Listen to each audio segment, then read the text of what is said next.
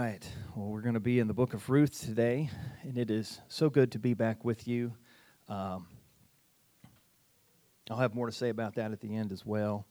But it was really great to take a break, and it is really great to be back.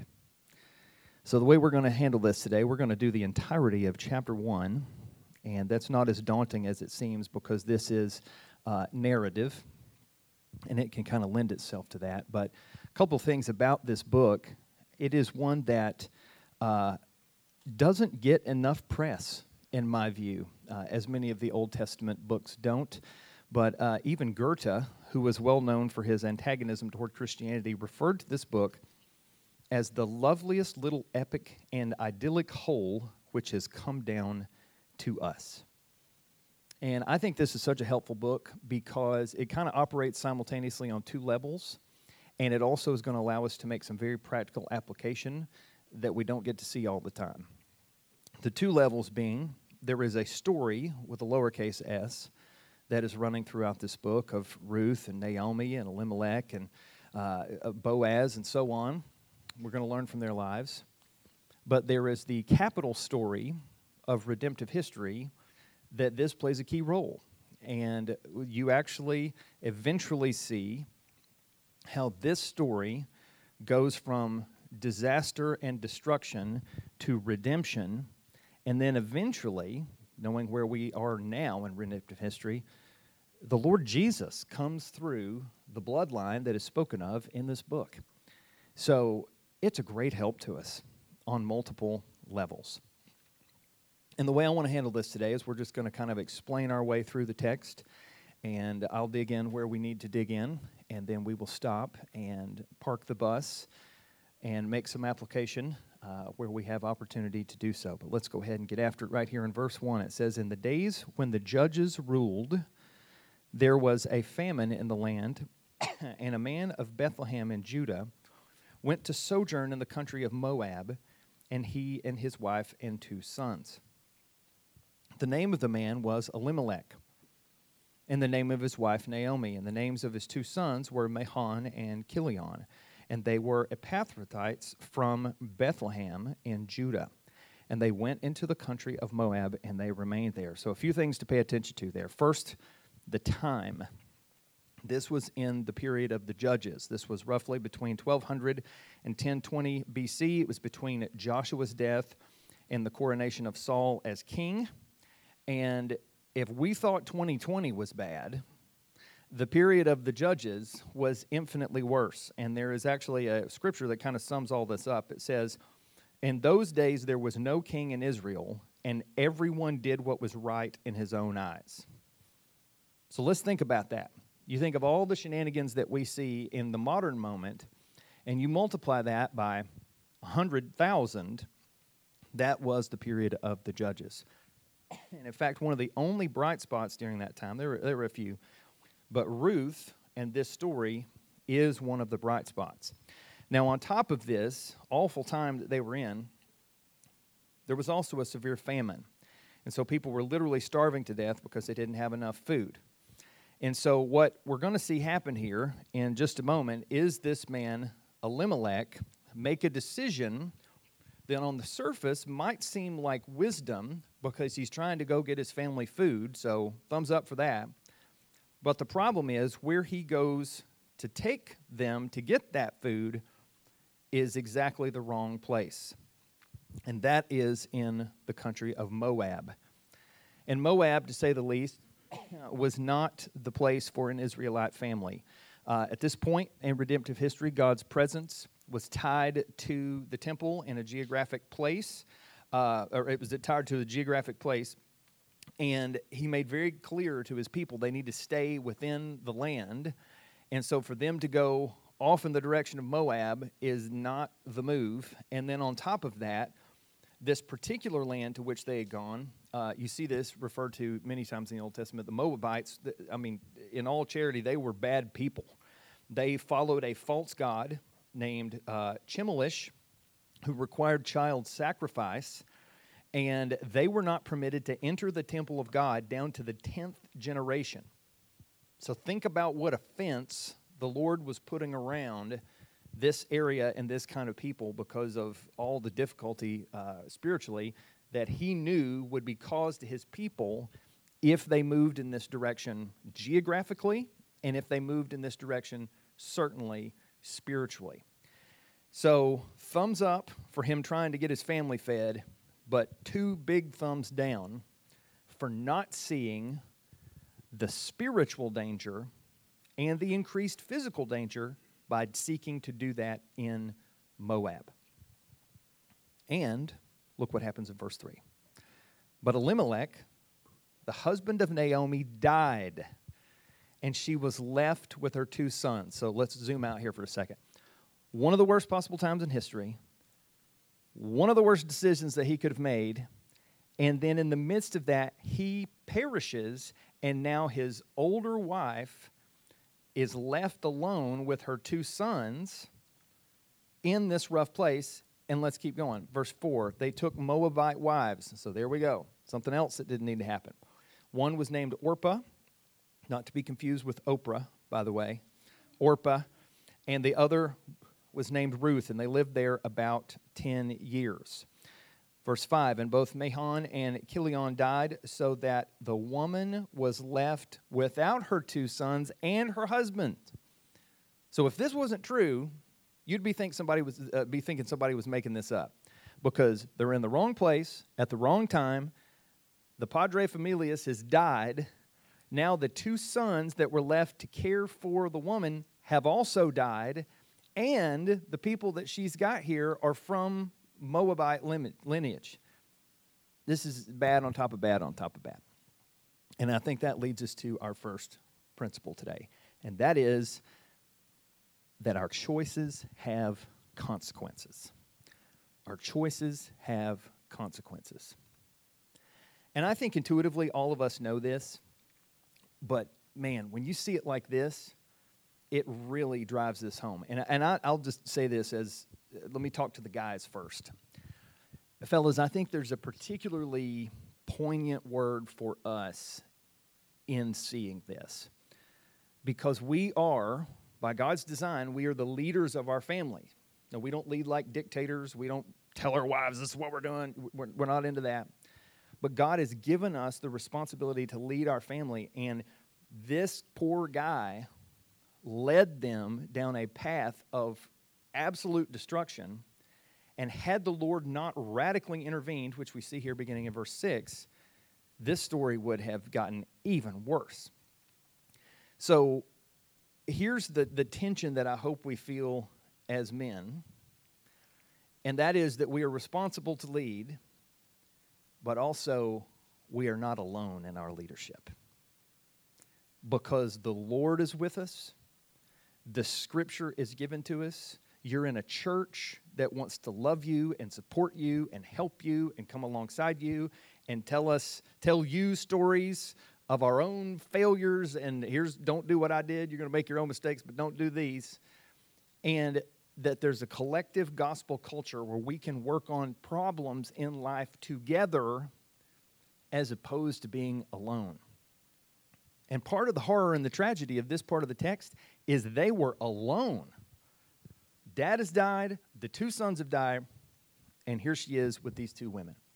And just to drive this home a little bit further, there was no life insurance at this time. The life insurance policy was in all those people that they just put in the ground. And so, again, this is a horrible situation.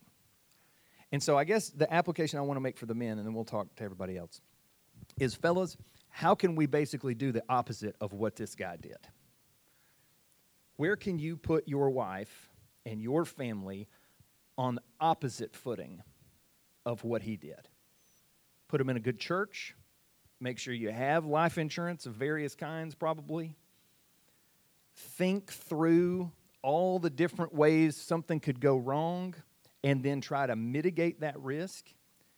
And for all of our sakes, goodness gracious, do not be too proud to ask for help, to confess your neediness, and to listen to your brothers around you that can help you so that this kind of situation doesn't happen. Life's going to be hard enough as it is. I mean, we're going to have enough trouble as it is in a fallen world. Let's not make it worse by forgetting that our choices have consequences. Now, let me speak very briefly here to the women and kind of everybody. Ladies, I think in some ways,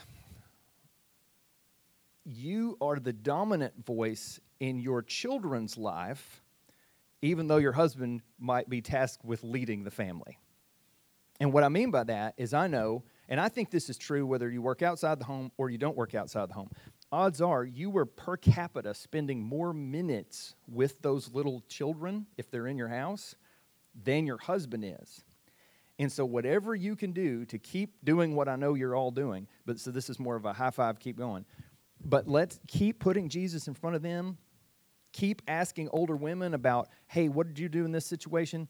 What can we do here? And keep pouring and investing and loving on those kids and going in this direction.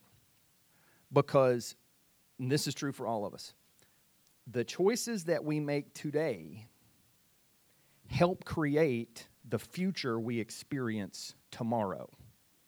The choices that we make today help create the future we experience tomorrow. And we got to hear that. But let me also say this, because if you're like me, you're like, oh my gosh, this is so heavy. How are we going to make it?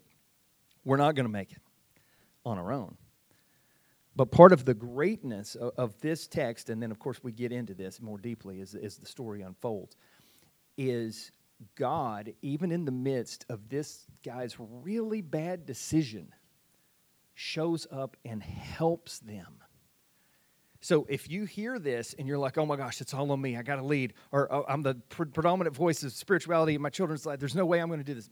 You're not hearing all of it. Because one of the things that I learned from the Puritans that I also see in this text is that our foolishness cannot outshine God's providence. Our foolishness cannot outshine God's providence. And this guy, he makes bad decision after bad decision after bad decision, and God still shows up, and he intervenes, and he helps. So in the midst of the weight of how are we going to do this, how are we going to lead, how are we going to live, we're going to do it through the power of God revealed through the Lord Jesus and the Holy Spirit and the Scriptures. So we got to hear both. And to help us in that direction, look at verse 6. It says, then she arose with her daughters-in-law to return from the country of Moab, for she had heard in the fields of Moab that the Lord had visited his people and given them food. Now, God is going to be mentioned 23 times in this book. He's only twice mentioned by the author. The rest of it comes through the characters, so that's of significance. Verse 7. So she set out from the place where she was with her two daughters-in-law, and they went on the way to return to the land of Judah. But Naomi said to her two daughters-in-law, go return each of you to her mother's house. May the Lord deal kindly with you as you have dealt with the dead and with me. The Lord grant that you may find rest, each of you in the house of her husband. Then she kissed them, and they lifted up their voices, and they wept. Now, what's fascinating about this is that this shows us what we're going to get from Naomi from the rest of the passage. She's going to be a mixed bag of things that I think we need to listen to and other things we need to give a pretty good side eye to. The good news here is she's on track. She's going back toward Judah. That's where they need to be. And then on top of that, between the lines here, this is in the Hebrew, the way that she's talking about the Lord, it's Hesed language. This kindness and faithfulness and loving kindness. It's almost indefinable for us today, but the covenant nature of God is what she's pointing to here. So she is exhorting them in the right direction, toward the right God, right here in verses 8 and 9. But look what happens. Verse 10, and they said to her, no, we will return with you to your people. So again, that's good news. But Naomi then says, turn back, my daughters, why will you go with me? So here's where the wheels start to come off. Have I yet sons in my womb that may become your husbands? Turn back, my daughters. Go your way, for I am too old to have a husband. If I should say I have hope, even if I should have a husband this night and should bear sons, would you therefore wait until they were grown? Would you therefore refrain from marrying? No, my daughters, for it is exceedingly bitter to me for your sake that the hand of the Lord has gone out against me. Okay? That should raise a flag for you. But let's keep going. Then they lifted up their voices and they wept again. And Orpah kissed her mother-in-law, but Ruth clung to her. And that Hebrew word there is very interesting. It means that she clung so closely to her, and she indicated that she wasn't going anywhere. But then Naomi says, see, your sister-in-law has gone back to her people, and stop the bus, and her gods. Return after your sister-in-law. Okay? One writer that I consulted on this called this basically reverse evangelism. It's almost like you walk up to somebody and you're like, I want to talk to you about Jesus. And then immediately right after that, you're like, but we should also consider what Allah has to say. And maybe the Buddha. And it's like, what? No, we should never be encouraging people to look into other gods for any reason. So then the question becomes, why in the world would she do this? Why in the world would she do this? Different theories. Here's what I think. I think that grief has a blinding effect. And sometimes when we are grieving, we say and we do things that don't make sense, and we can give bad advice, be it spiritual or otherwise, because of the disorienting nature of grief. Okay? Now, you might find another commentator out there that has something different to say, but that's what I think is going on here. That she is so turned around because of all the awful things, the death of her husband, death of her two sons, they're about to starve to death, they're completely alone in abject poverty, so on and so forth. That's what I think is going on here. Now, is there more than that? Probably. But that's what seems to be happening. That's the only explanation for why she's kind of all over the place. Because verse 8 and 9, rah-rah, God's in charge, Hesed language. Here, you should go back to your own gods. They just don't make sense. The other thing that I feel, I'm less sure about that. I'm 100% sure about this. She is ruthlessly concerned about their physical safety. And she wants them to be taken care of. She wants them to have food. She wants them to get married. But in the midst of this, I think she fumbles the spiritual football. But thankfully, she wasn't the only one on the field. Look at verse 16. But Ruth said, do not urge me to leave you or return from following you, for where you go, I will go. Where you lodge, I will lodge. Your people shall be my people, and your God my God. Where you die, I will die, and there I will be buried. May the Lord do so to me, and more also, if anything but death parts me from you.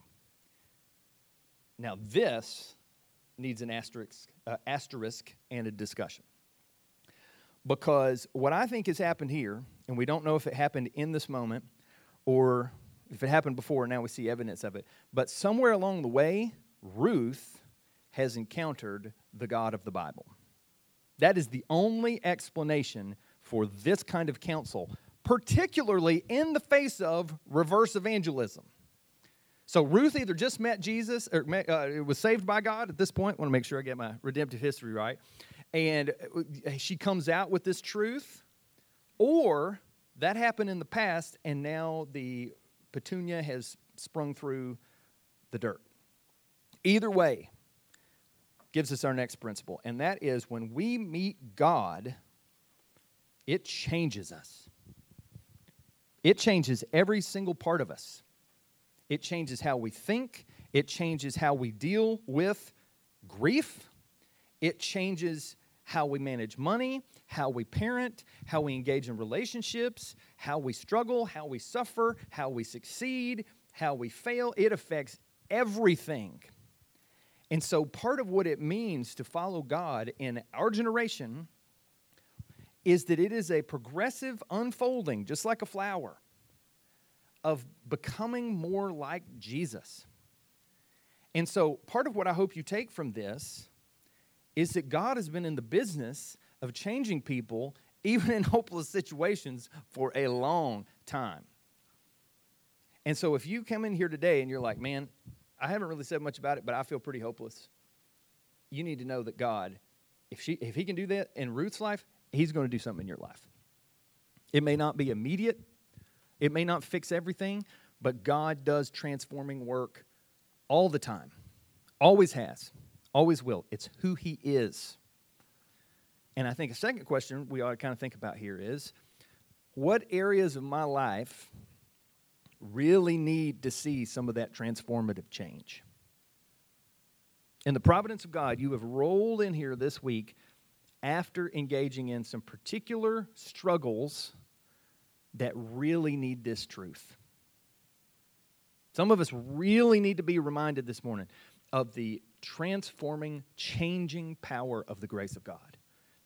And you need to see it in Ruth's life, and you need to be reminded that it is there for you as well. So don't give up. Don't give in. When you sin and you fail, and you will, repent. Go back to Jesus. Go back to Jesus' people. And stay the course, my friends. Because he didn't give up on Ruth, and he has not given up on you. Verse 18. And when Naomi saw that she was determined to go with her, she said no more.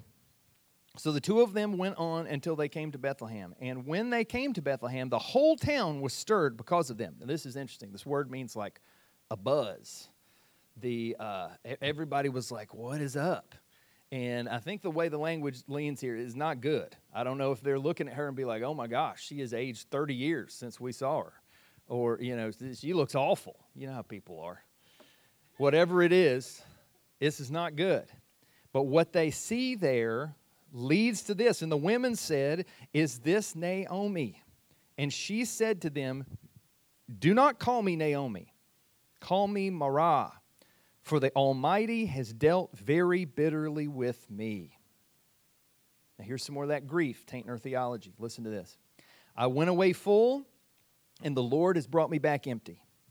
Why call me Naomi when the Lord has testified against me, and the Almighty has brought calamity upon me?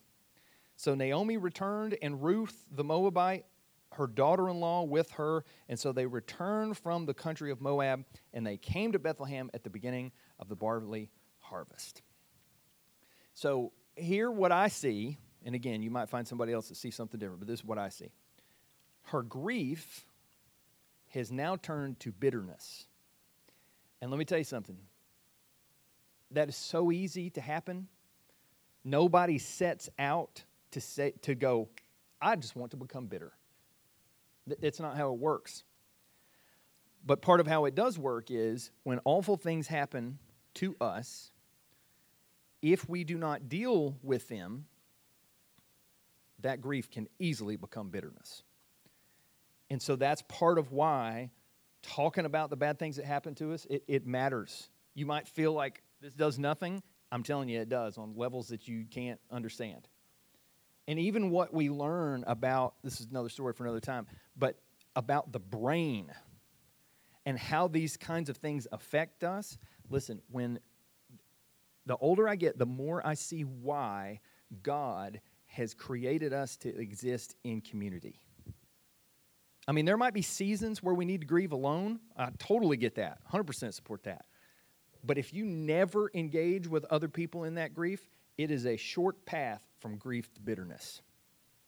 And so part of what we need to learn from her is we don't want to go down this path. We do not want to be bitter. Because what does it do? It makes us say stuff like this.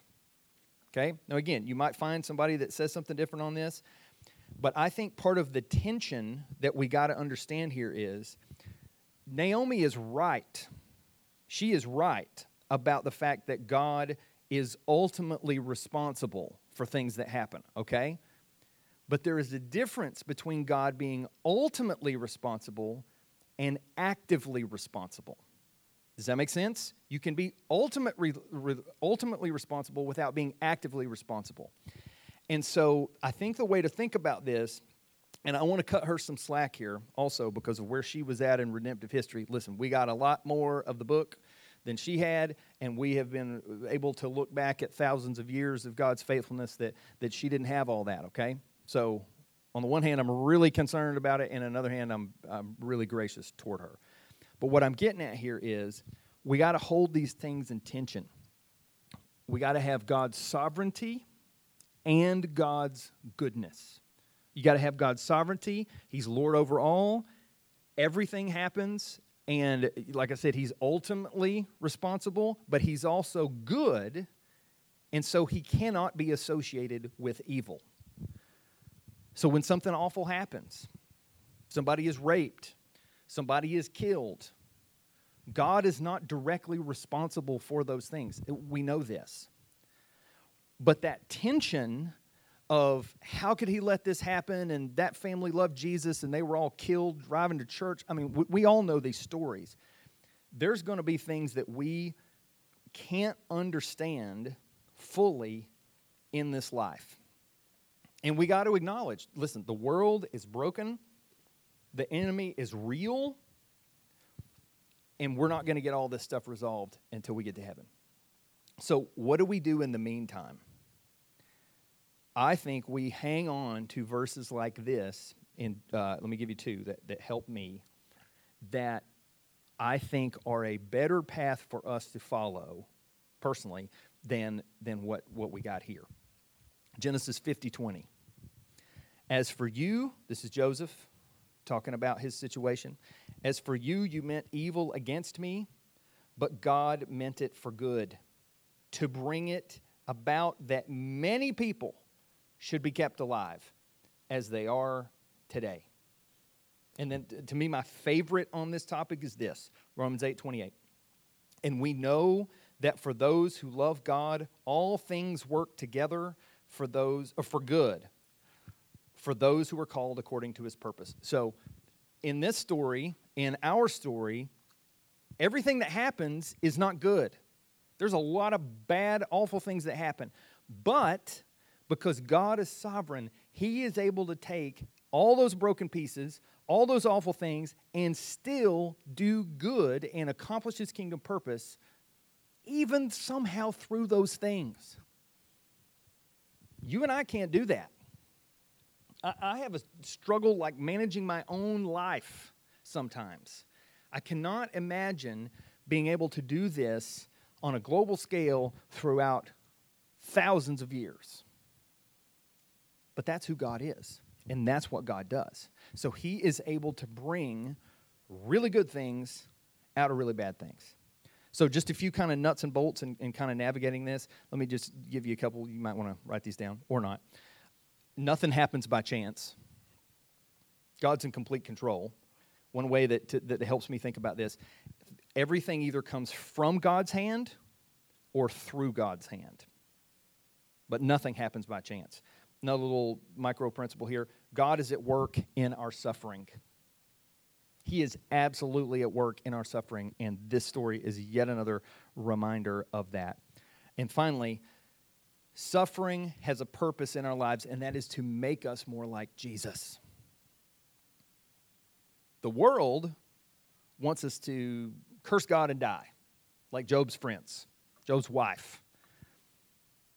The enemy wants to destroy us when these kinds of things happen. The enemy loves it when we get bitter and then we tell other people that we're bitter. Enemy loves that because every Christian he can put in that situation, you know what they're not doing? They ain't telling nobody about Jesus. They are not loving on their neighbor because it's become so selfish and in-focused. And the enemy loves that. But when God gets involved, He uses that suffering to more and more form us into the image of Christ. So let's close all this today by talking about Christ. How in the world do we get to Jesus from this text? I want to give you just a couple of different ways. Number one, clearly, he's not mentioned by name, right? So there's not a direct link here.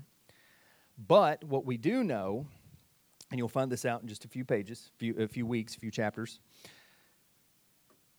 the Lord Jesus eventually comes through this very line. He comes through the line of Ruth and Boaz. which is mind-blowing to me. But this is yet another example of exactly what we were just talking about. What the enemy meant for evil, here what God means for good. What looks like an awful, awful thing, God uses to bring about the best thing that ever happened. So we got to see that connection to the story of redemptive history. So that's the first thing. The second, I see some pointers in the way that God provides for his people. Look back at verses 8 and 9. And you think about that Hesed covenant language that is talked about there. May the Lord deal kindly with you as you have dealt with the dead and with me. The Lord grant that you may find rest, each of you in the house of her husband. Friends, how is the Lord ultimately dealt kindly with us? It's through the Lord Jesus.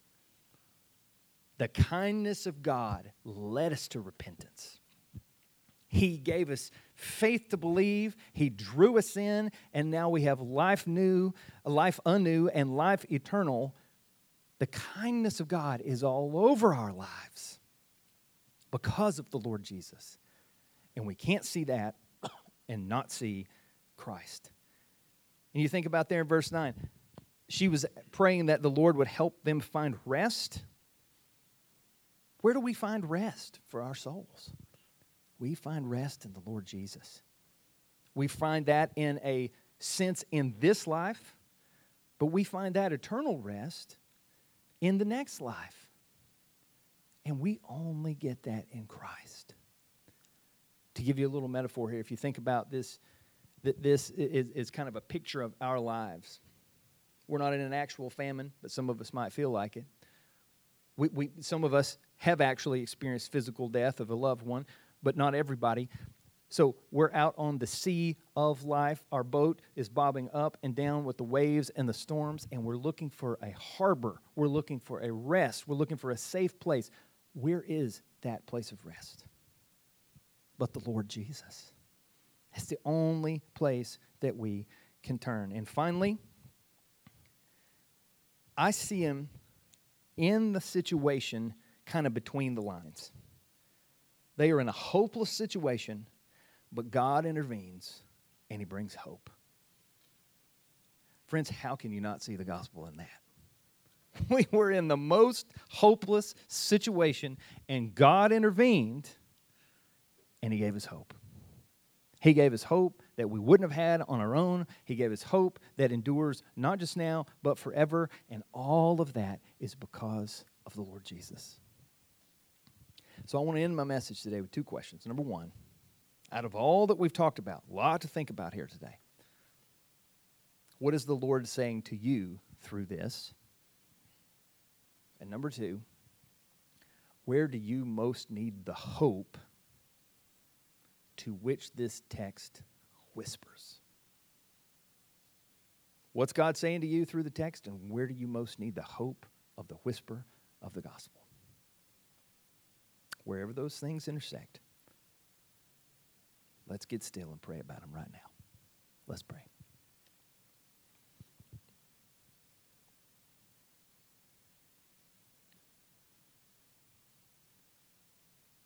Lord, so much to think about here.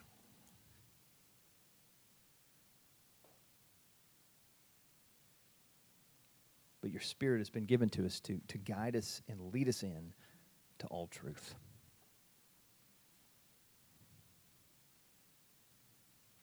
I pray for all of us as individuals and as a community as we wrestle with these deep issues.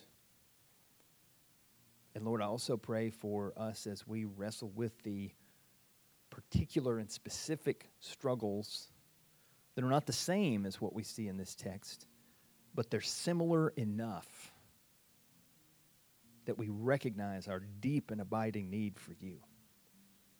That if you don't show up and help, we're going to be in a heap of trouble. And Lord, we resonate, we connect with Elimelech more than we wish we did. We make bad decisions sometimes too that don't think all the way through things. Lord, we pray that you'd help us with that so we do it less. And Lord, that we would also be reminded that underneath all of our falling down are the everlasting arms. And that we would trust in you and look to you and be helped by you, and that we would also cling to one another in the midst of that. So, Lord, we thank you for this time in your word. We pray that it would bear fruit today and also in the conversations to come. And we pray all this in the mighty and sufficient name of Jesus. Amen.